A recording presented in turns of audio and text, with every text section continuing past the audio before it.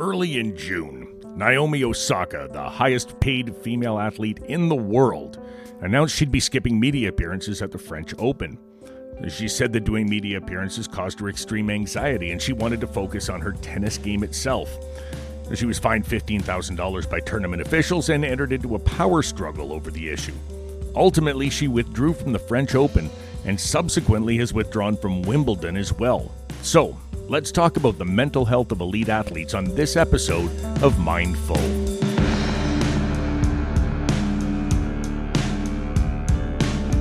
I'm Eric Bowman, the communications person at the Canadian Psychological Association and the host of Mindful. The response to Naomi Osaka's withdrawal from 2 tennis majors has been mixed. There's been a lot of support from all across the world, but also a lot of backlash. It seems that we, the viewing public, have a hard time imagining that an elite athlete who can withstand the pressure of the toughest competition in the world might not be able to handle the pressure of something like a mandatory press conference. What we may be missing is that it's an entirely different kind of pressure. In today's episode, we talk to the 2 people who may know more about this than anyone in Canada. Sure. My name's Adrienne Leslie Tugett. I am a psychologist. I work in Manitoba, and I'm the Director of Sports Psychology at the Canadian Sports Centre, Manitoba. Yeah, my name is Chantal Van Lantegem. I'm a PhD candidate in clinical psychology at the University of Manitoba and a 2016 bronze medalist from the Olympics. All right. And I want to talk to both of you guys about mental health and elite athletes, right? I mean, right now this is in the news, mostly because of Naomi Osaka, who has now bowed out of Wimbledon as well, mostly because talking to the media has created some real mental health issues for her. And Chantal, I was hoping that you could give me a little bit of insight into that.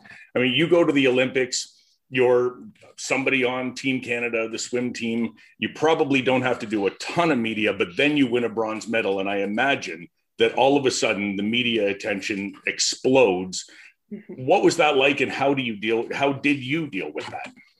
Yeah, I think it's a tricky balance as an athlete, and I've been quite fortunate to have largely positive experiences with the media, but it's definitely something that has the potential to draw your focus away from your competition or your events, and I think it can potentially be quite distracting for athletes as well. So it is something that we have to learn to cope with, especially, when you don't have a performance that is as good as you wanted it to be. I think when athletes are dealing with the disappointment and the grief of a bad race or a bad performance, it's hard to talk to media right away after that and to kind of gather your thoughts when we're still processing it ourselves. So again, I've had really great experiences with the media, but I do think it's tough on athletes sometimes, definitely. All right. So you're a psychology student and an elite Olympian. If you tell me you're also a student journalist, then I will think you know absolutely everything about this topic. I'm not, no. All right. 2 out of 3. She does have to do a lot of writing, though, because she is a doctoral student. So she does produce a lot of written product. Yes. No doubt.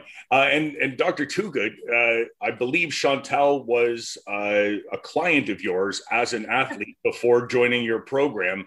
Can you tell me a little bit about that transition? And are you recruiting athletes at the highest level to become psychologists later on? Is that part of what you're doing here?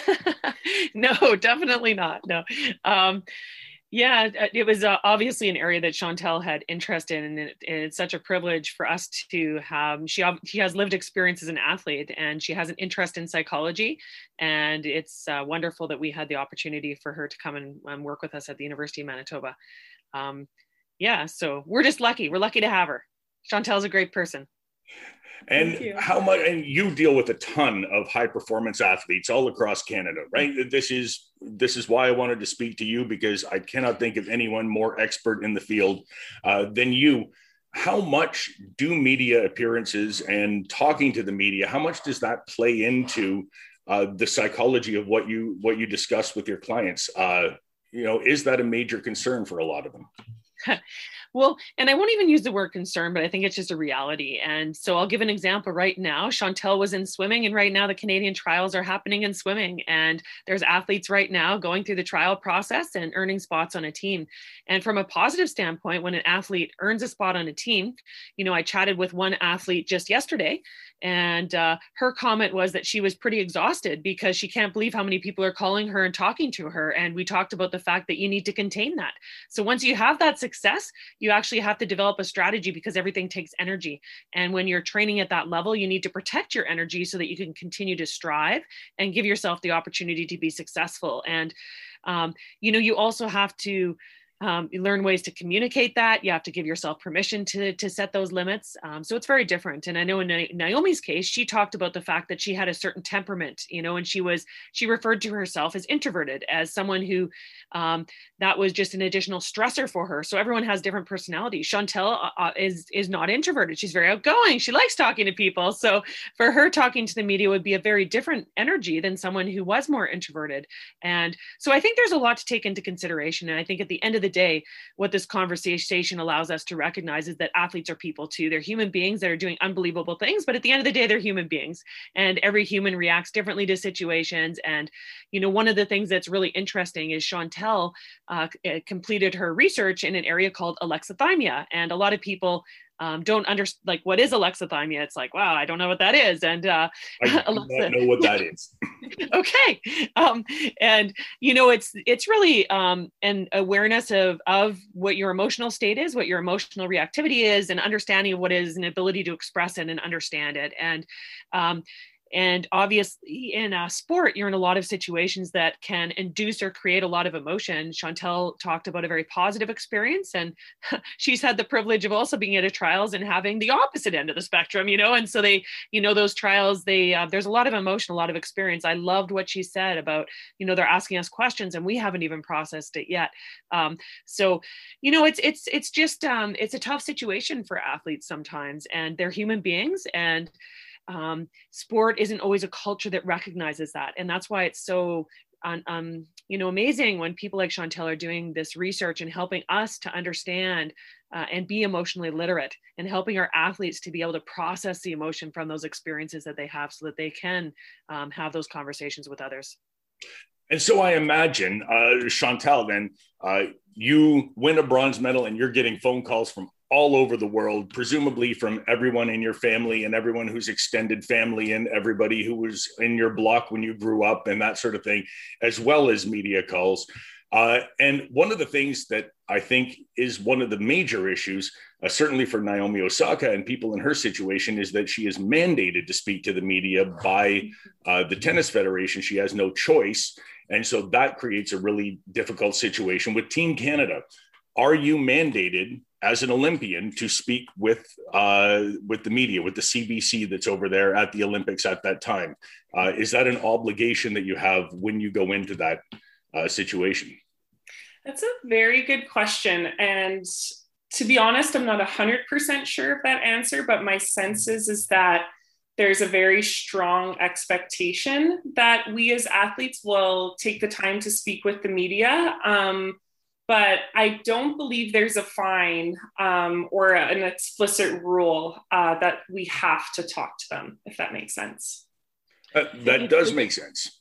Adrian, correct me if I'm wrong. Yeah, I'm not entirely positive as well. I was going to jokingly say that, as an athlete like the rest of us, they have a lot of papers to sign, and there might be something in there somewhere, because you just are like, yeah, you made the Olympic team. There are there's a lot of protocol in terms of, they get clothing that's issued to them. And so there's certain outfits. So you'll notice, there's a consistency the public sees in terms of every medal ceremony. You don't realize it, but every athlete has the same outfit on from Team Canada.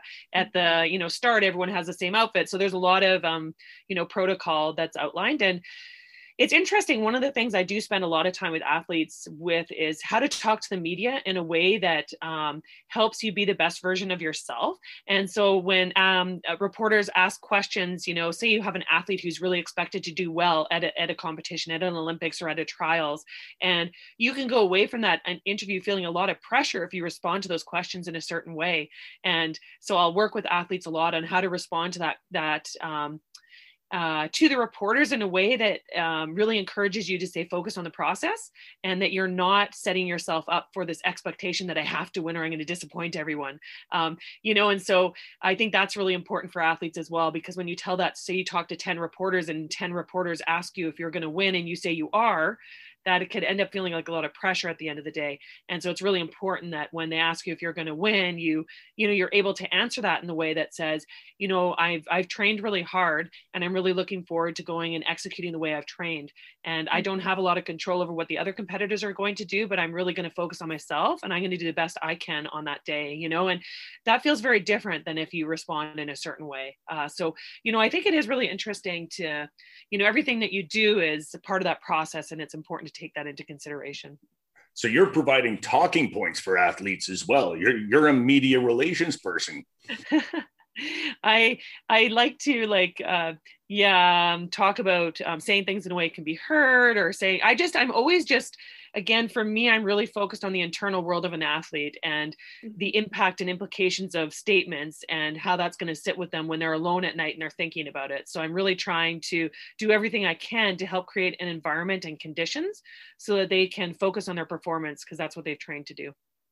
And you mentioned that everybody on Team Canada is wearing the same clothes because that's contractually obligated, right? That's the kind of thing that doesn't really come up and doesn't get noticed as a specific thing until there's a controversy, right? I remember Michael Jordan and the Dream Team in the 90s. He had the Nike shoes and Reebok was outfitting the team. And it was a big controversy about, who was going to wear what. Same thing with this, desire to speak to the media or not. The fact that you're obligated only comes up when there's a controversy. And it really made me think of the last time I could think of a controversy in this way.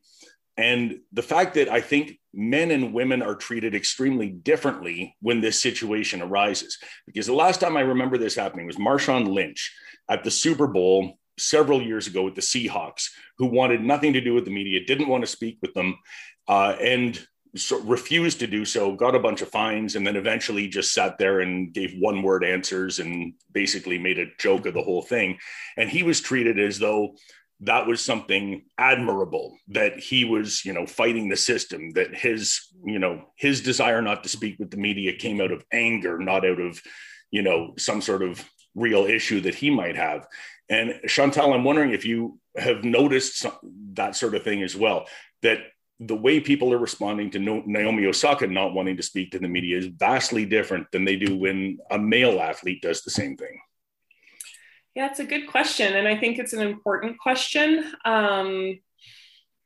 It's hard for me to answer that, but I do think, studies have shown that in general, displays of certain emotions tend to be a little bit more socially acceptable in men versus in women. So for example, anger, like you mentioned. So I do think that the potential is there for the two situations maybe to be viewed differently. So what better time to talk about it and bring awareness to that than right now? And, if changes do need to be made, I'm not sure of that, but now's the time, I think. So it's an important question. Adrian, I don't know if you have anything to add on top of that. Yeah, no, I agree with you. I think it's interesting because there's been lots of conversation in sport about how men and women are treated differently. And this is another example of it. And as you were saying, I was thinking the interesting part is then it's interesting because the media is the one who then shares an interpretation of the Naomi that we read, so she had challenges with media. And anyways, I was just laughing about that. But the other layer too is that Naomi is also racialized. She is she's an athlete that's racialized or BIPOC, and there are lots of challenges she's experienced. She was very good friends with Kobe Bryant, and Kobe obviously passed away suddenly. So it's always contextual, and there's other things going on. And I go back to the comment that she's a human being, but, she's female, she's racialized, she's introverted.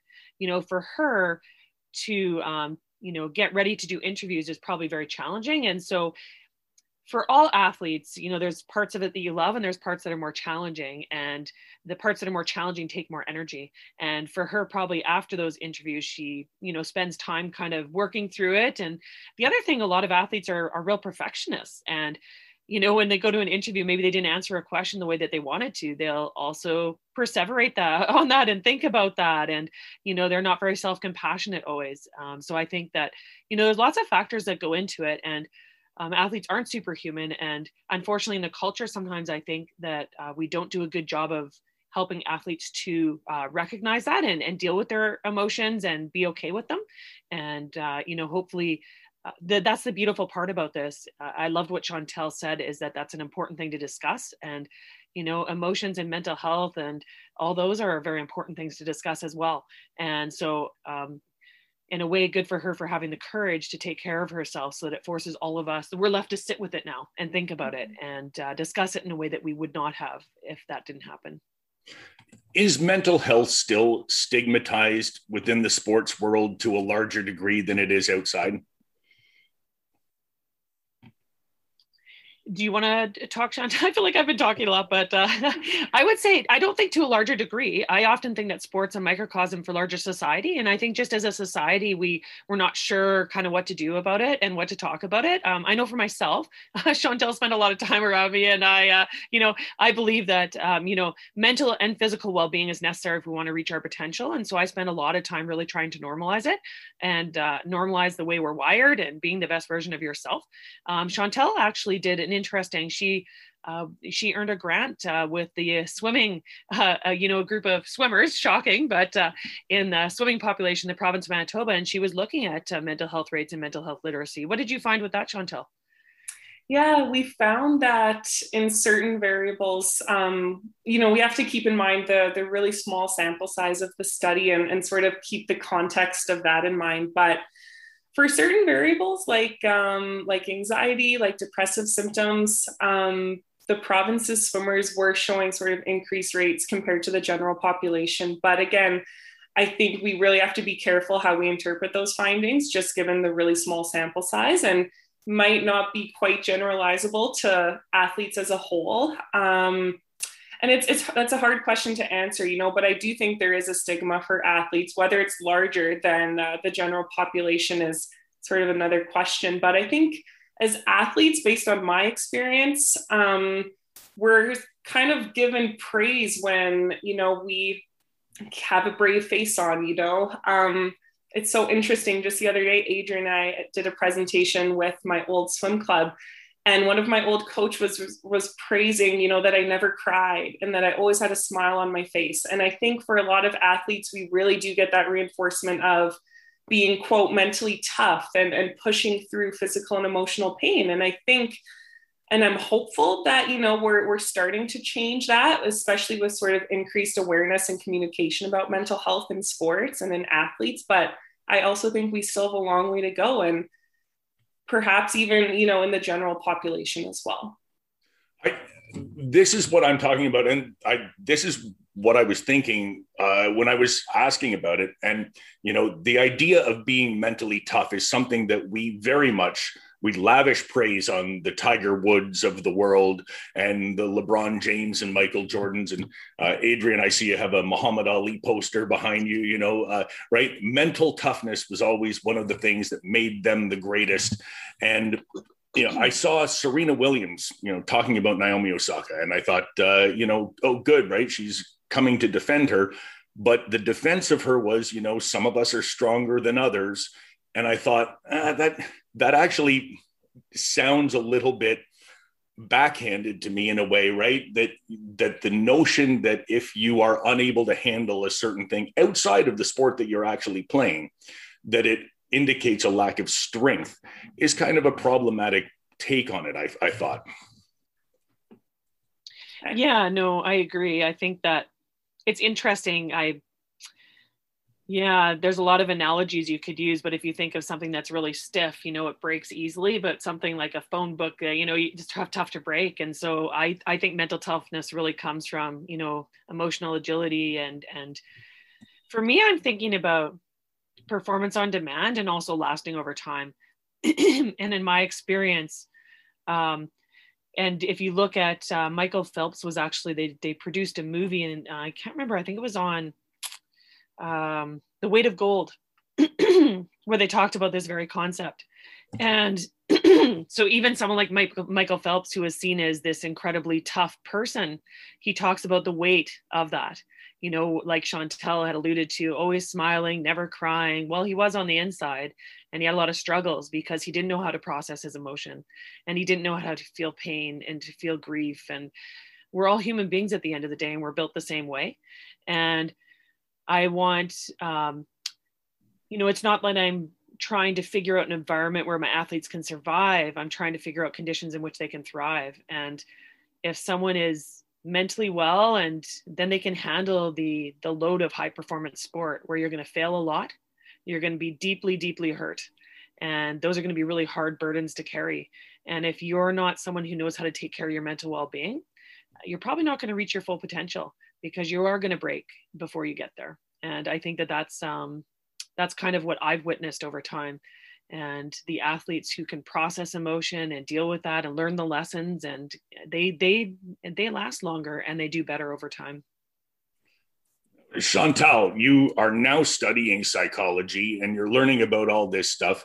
Do you look back now every now and then in retrospect and think, oh, I wish I had known that when I was training? I wish I had, been familiar with this concept when I was getting ready for a big meet. Mm-hmm. That's a really interesting question. I mean, on the one hand, I've learned a ton, and I'm so grateful for all of that knowledge. And I've really done my best to try to pass that on to Canada's up and coming generation of youth and youth athletes. But I think on the other hand, I probably wouldn't have changed a thing about that process, because I think there was just so much learning and growth that happened through, like Adrian said, through failure and through heartbreak and through really, really painful and uncomfortable experiences. And it got me to where I am today, got me to who I am today. So I guess in that sense, I probably wouldn't have changed anything, but man, am I grateful for all of the lessons that I've learned and I'm continuing to learn in this program. And things that I learn now, I'm trying to, just as a grad student, I'm trying to put all of these really important tools and tips and tricks into my daily life these days as well. And a lot of your former teammates and younger people who are up and coming that you're now trying to pass this knowledge along to, they're going to go to the Olympics this summer, which has an added layer of stress and uncertainty on it. What do you think that's like for them, preparing to go to a place in the middle of a pandemic, heading out to Tokyo, going to be in that Olympic village, and, so much uncertainty around the world in a microcosm right there in that area?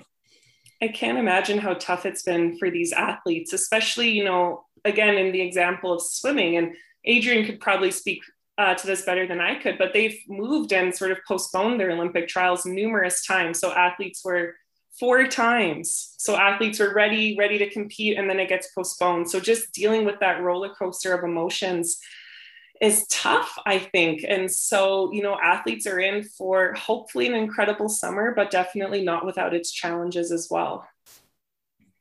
And that's one of the hidden benefits of the pandemic, I suppose, is athletes weren't able to hide their emotions and pretend they didn't have them.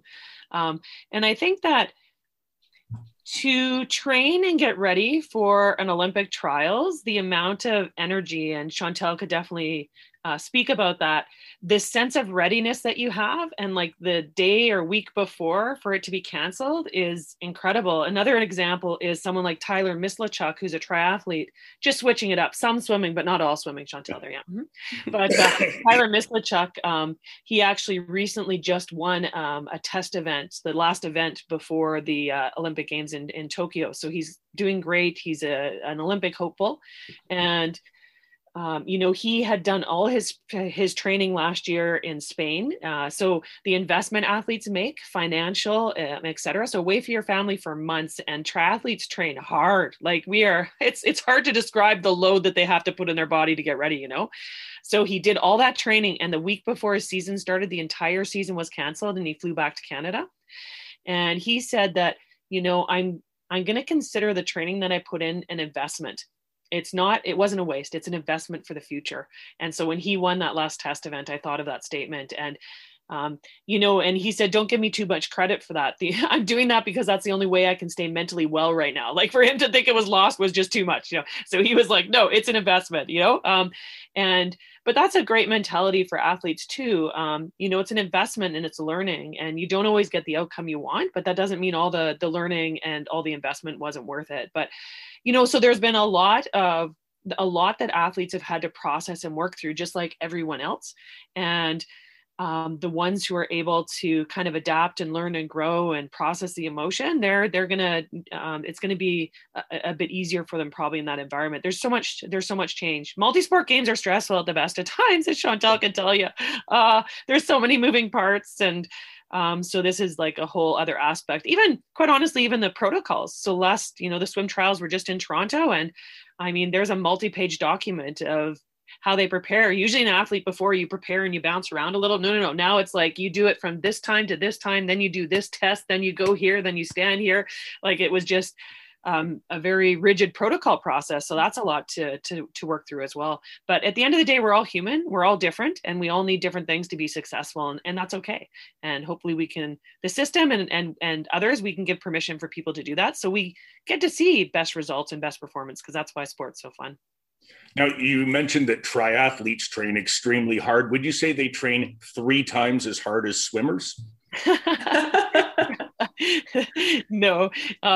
Every sport's different in terms of, how they train, but, and it depends, quite honestly, even within swimming, right, Chantal? There's different training regimes. If you look at, Chantal was with a coach, and they did a lot of miles, whereas, there's another athlete who was just at the trials, and she's with a coach that's more technically focused. And so they don't do as many miles. And so every training is different, but Chantal trained like a triathlete. She did a lot of hours, a lot of miles to do, and she did a 50-meter swim too, but man, she was just like, she swam a lot for those 50. I have no doubt. All right, Chantal, what is the Olympic sport that requires the least training? That's the one I want to do. I have no idea. It's a great question. I don't think the Olympics are for you, Eric. Yeah. Probably not. I think that ship is... So it has to be a passion, to be honest, right? And if you're asking that question, no, I know you're asking it facetiously too, but there's probably no sport that you could find. They are, especially nowadays, there's so much science behind it. Every athlete in every sport at the games, it's been the entire focus of their life for pretty much their whole life up until that moment, to be honest. And everything they do revolves around training. Every resource their family has probably revolves around getting them there. And that's what they're taking with them to the games. And that's why they care so deeply about it. Yeah. And when I was in university, I chose water polo over swimming because I didn't have to do as many laps. And I'm lazy and easily bored. So yes, the Olympics, not for me. So this is not the first podcast that you guys have been on together. Adrian, tell me about the podcast that you've been doing with athletes throughout this whole pandemic. Oh, that's right. We have a podcast called Heroes in Our Midst. And actually, Chantal was a guest on the podcast. And it really is, it's about the human behind the performance and getting to know the athletes. And I think that stories are so powerful and there's such connection. And there's so many myths about athletes that they're different than us. And, they're just special. And it's like, no, they're hardworking human beings and they're exactly like us. And we can learn so much about the athlete journey.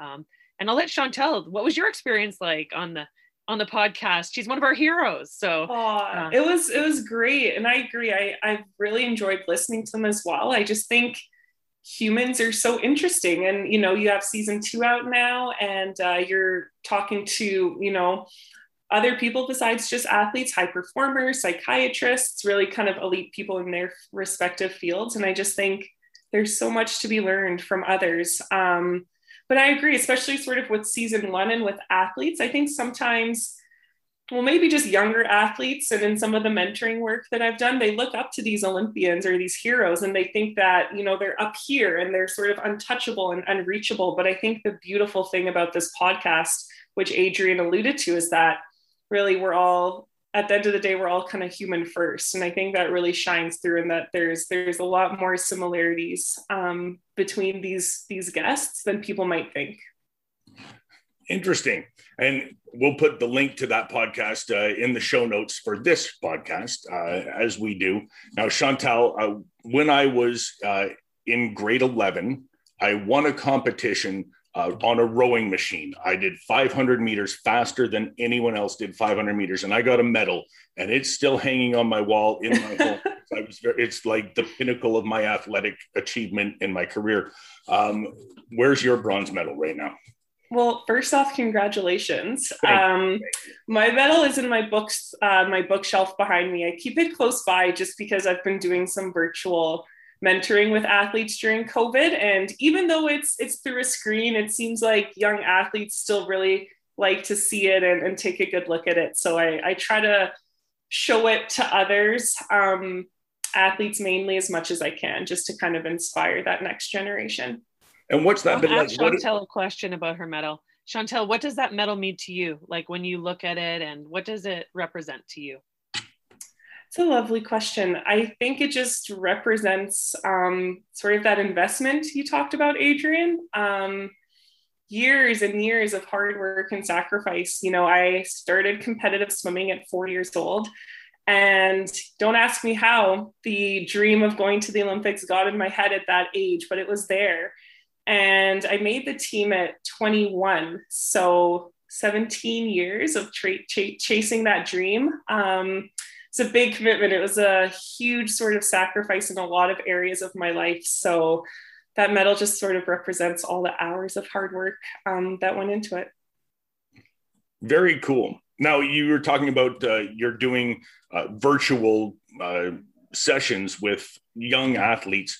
What are those about, and what are you doing in that capacity? Yeah, I actually work with a company called Head to Head, which was founded by two-time Olympic swimmer Martha McCabe. And during this time, you know, I did some work pre-COVID, but during COVID, we've done a lot of workshops with athletes across the country, and not just swimming, multi-sports, just to sort of give tips and tricks and advice on coping and managing with the pandemic, as well as sharing our stories as Olympians. And the whole idea about it is really to create these lasting relationships with young athletes. And I think so often an Olympian might come in and speak with the club, and then they're never seen from again. And the idea with Head to Head is, you know, multiple contact points throughout the year, just so that these young athletes really do get to see, oh, like, you know, that Chantal, she's not so scary. Maybe I am more like her than I thought. You know, if she can do it, I can do it. So it's really just to kind of humanize us and to build those relationships that maybe in sport sometimes, especially during a pandemic, is a little bit harder to facilitate. Also, you're probably... It's a great program. I was saying you should put a link to that in the podcast area too. I will put a link to that in the... Yeah, I will. Also, I was going to say, you're less scary behind a computer screen as well. Everyone is, because you can't tell that you're 6'4" and super. Yes, that's exactly right. Now, are you doing that in your capacity as an Olympian or as a psychologist, or is it a bit of both? It's a good question. It's more in my capacity as an Olympian, I would say, although my training in psychology and my training in school no doubtedly sort of influences some of the messages that I give across and the context in which I deliver them. And, you know, I never fail to really just speak to the importance of mental health during this time. And then in that sense, I think my training really sort of allows me to talk about that from sort of a scientifically informed perspective. Very cool. Adrian, you must be dealing with a ton of people who are getting ready for Tokyo. What's the big thing that's happening now? What's the biggest concern most people have going over there? Well, I don't know if there is a biggest concern. I think everyone's in a different place. Up until now, as Chantal alluded to, there were some athletes that were still waiting to qualify, and so that was tough. In general, when I work with my athletes, you know, athletes have their job to do and everyone around them has their other job to do. So it's not up to them to worry and plan. That's up to everyone around them. So right now, I think a lot of athletes are pretty dialed in and ready to perform. There are some athletes, though, that might worry a bit more about COVID. They're just like, I guess if we went and talked to the general population, you'd probably find a range in there too, and some are more, but the athletes are, they're in a great system. And I work with Canadian athletes, that are going to Tokyo, and the Canadian Olympic Committee own the podium. There's a really great system of human beings behind them. And even the area we were talking about is mental health. Literally just before this, I got off a mental health partner call. There's a strategy for mental health for high performance sport in our country. One of the there's like one or two other countries that have dabbled in the area, but this one's by far the most sophisticated that we just produced, a few months ago. And so there's just a network of people around them. Our athletes have incredible support systems. So someone like Chantel would have worked in something we call an integrated support team. It's athlete, led, coach driven. And there's a group of professionals, and their job is to do everything they can to help that athlete be able to live the dream that's in their heart, and have the best performance possible. So, athletes come as part of an NSO, which is a national sport organization, but then at this, it's a multi-sport game. So they're also part of the Canadian Olympic Committee family too. So, they have their supports within their sport, but then they have the support from other parts of the country as well. And they have, what they need. So those people have been working hard. I saw this thing on leadership that really impacted me. Amy Edmondson was talking about leading during crisis. And she was saying that, we can't lead with maps right now because there aren't any. We've never been here before. So we have to lead with a compass. And so I think that's what a lot of the people around these athletes are doing. They know that they might not have all the answers they need right now, but what they're going to do is make the best decision they can right now. And when they get new evidence tomorrow and new information, they're going to make a change as well. And, I think the people around athletes are doing a great job of doing whatever they can to set them up. Initially with return to train, there was a lot of worry about safety and fear and should I be doing it? But athletes have been going again for a while. So they've worked past that. They're back in love with their sport, and they're doing the best they can to represent themselves and their country. All right, we've got 3 minutes left. So Chantal, last question to you. When you see your teammates and the younger people getting ready to go to the Olympics, do you wish you were there, or are you glad that you've had that experience and you've moved on? Yeah, it's an interesting question because I was just watching the Canadian swim trials. They're going on right now, actually. And I've had a few people ask me that. And I love watching it. I've gotten emotional watching some of my teammates make the team. And I'm very happy not being there and sort of watching from the sidelines. And I think I'm so passionate about my grad studies and, hoping to come back and give back to sport in a different capacity. And so what will that capacity be? Where are you going from here? What's the ultimate goal? Yeah, well, I think I need to figure that out a little bit, but I don't know if I'm going to ever be able to completely leave the sport. And so I see myself working with athletes, hopefully as a sports psychologist, in some capacity in the future. Terrific. Well, thank you guys both so much for being here and taking the time to speak with me today. And we will put a link to Heroes in Our Midst in the notes to the show. And Chantal, I'm going to need you to send me the title of the place you're working so that I can put that link in as well. Yes, Head to Head. And thank you so much for having us. It was fun. Those links are in the notes to this podcast. Check out the Heroes in Our Midst podcast. It's a really insightful look into the lives and struggles of some of Canada's most remarkable people. And Head to Head is a terrific program founded by two-time Olympian Martha McCabe, who's working to help Olympians and other elite athletes overcome the challenges that arise when transitioning to life after sport. Many thanks to Adrian Leslie Toogood and Chantal Van Lendehem for taking the time to talk about athlete mental health, and best of luck to our Canadian athletes heading to Tokyo in a few weeks' time. Mindful is written, hosted, produced, edited, and scheduled by me, Eric Bowman. Our theme music is Avenues by David Taylor.